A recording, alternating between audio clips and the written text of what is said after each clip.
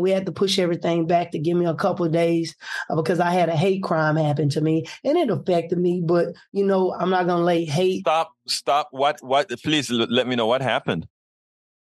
So as we was doing our drive, we had an event in Longview. It was great. We had to be in Carthage at 6:00. So we were gassing up at 12:00 in Longview, Texas, to go to Carthage. And as I was at the Sam's Club, which I'm a member of, have been for a while, I was getting gas and my card would not work. So I was sliding my card and I went and knocked on the door of the gas person attendant. And I said, hey, my card's not working. Could you give me a courtesy slide? Because they do that. And they said, yeah. He said, I know you. You JJ? I said, yeah. He said, man, how do I register to vote? I want to vote for you, man. I'm excited. I've been seeing your signs up everywhere.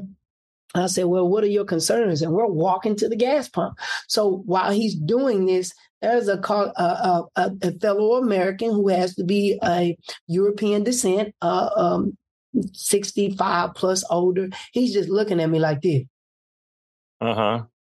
Right. So I'm a nice person. I nodded at him and I said, well, how you doing, sir? And he did like this and I just left it alone. And so the young man said, how can I vote? I said, well, we got an event. Let me get your number. And I reached in to get 2 of these. Right.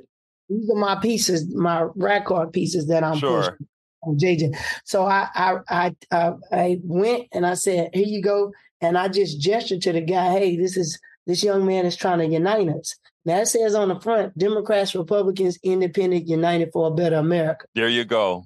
Yeah. So that's my message. Always have been. He said, can I say the words or you want me to believe it out? He said, I don't want the SHIT. No, you can't say the words. I don't want that. You people, what's wrong with this country? Y'all messing it up. I said, what I do? I'm just trying to make it better. He said, yeah. He kept starting cussing me out, saying all kinds of negative things. So me, I got thick skin. I turned to the young American who happened to be Asian, looked like he's 21. And I said, I'm so glad as we move forward, we're going to forget the past. Remember, but we're going to focus on fixing problems and moving together. Then he reached in, he said, you're right. So he embraced me and gave me a hug. And then that guy said, I looked over, he said, you full of air. And he was going back to get his gas. So while I was embracing the young man, I just happened to look over and I saw somebody act like that. He with his pump, like he wanted to douse gas on me. So I said, you better not throw that gas on me. You better not. I raised my tone and then he stopped. He stopped going towards the gas pump to put it back up, and he looked at it, and he said, to hose you down and set you on fire. And I froze, right? I ain't never had anybody say they're going to set me on fire. Wow. I looked down the barrel of that gas pump. I said, he finna set me, he finna dash me with this gas. Because people don't know, I've been in a bad car wreck before where I should be dead. And I saw my life flash before my eyes. So that feeling and emotion came back up and I believed him. And then immediately I prayed in my head because I'm Semitic and I believe in the Creator. And I said, what shall I do? And I said, you better not do that. There's no forgiveness for the wicked. If you dash me with that gas, you will go to the lake of fire and you will burn with brimstone. And there's no forgiveness. How can you do this to an American? And then he snapped out. It's like he was in a trance of hate. And he snapped out and he did like this. And he looked at what he was doing. And then he went and put it up. And then I was shocked.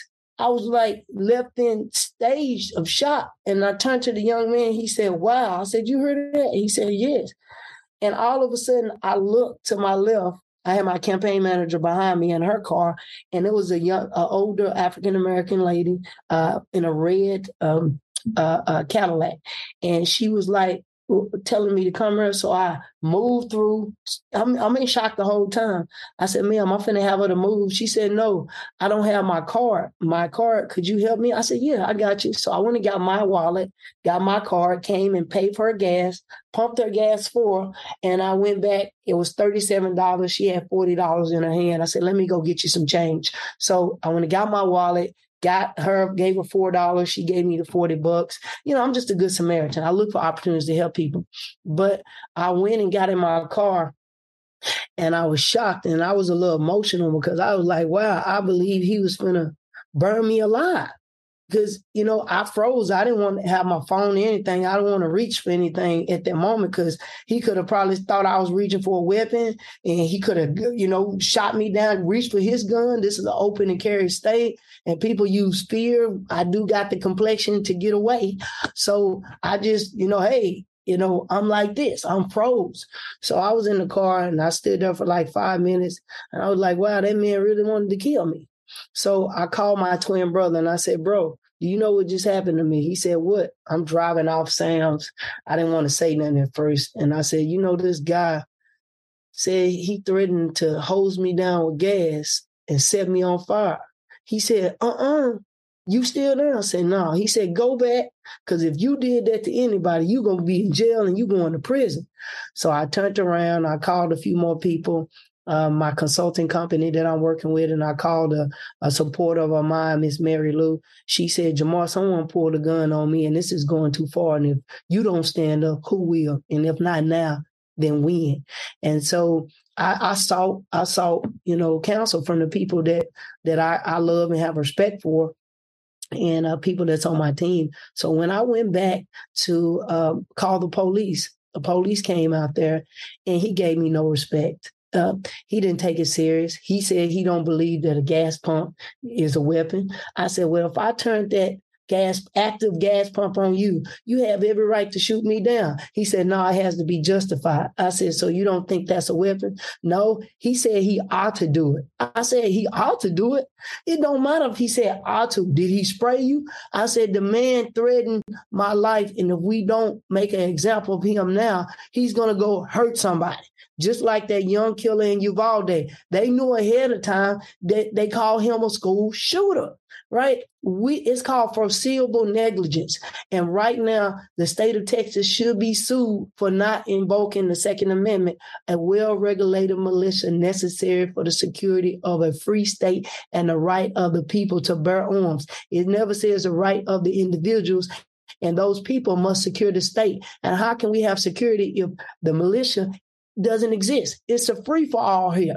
And we need the governor, Greg Abbott. He has failed in his fiduciary duty to regulate a militia. So I was fearful that this unregulated person could have just shot me down. And I'm here for a mission I'm not trying to be a martyr. I'm not trying to be a martyr, especially with the disrespect that I'm having in my own district. I'm the first. When you're the first, you really get it, right? I'm the first African-American, even though it says Negro on my birth certificate, right? So I say that few other Negro Americans, they don't like that, but it's a split. It's a big war going on in East Texas because most of the Republican Party is full of former Democrats. Right. And they literally, I have Democrats who work for Republicans. They tell me I can't really help you because I might lose my job. My boss is very conservative. And, I've been getting all kinds of harassment. I'll chop your signs down. And who do you think you is? And people brash weapons. But this cut the cake. I've never had it like this where it affect me. I've looked down the barrel of a gun. I mean, get out the way, right? Get out of the line of fire. But you can't get out of line if somebody talking about hosing you down. Shit go everywhere. And he said his intention was to set me on fire. So that affected me. I was emotional for like at least, this happened last week. It took me like 3-4 days to get over this. Because it is absolutely serious, my friend. Look, I am glad that you recounted that story because that story on its own is intense. But let me tell you, for every bad person you run into, and I'm sure since you speak to so many people, there's so many good people. And just like we don't want the reflection of one bad person to actually be representative of us all, we can't let the reflection of those bad folks to change that positive energy that you are putting out there, that positive energy, because the positive energy is what's going to make you win. The positive energy is what's going to let people see he has overcome what they've thrown at him with dignity, perseverance, and character. We spend a lot of time deconstructing the news, trying to parse it into a form that everybody can understand. We try to find those little nitpicks where it flies above the fray, etc.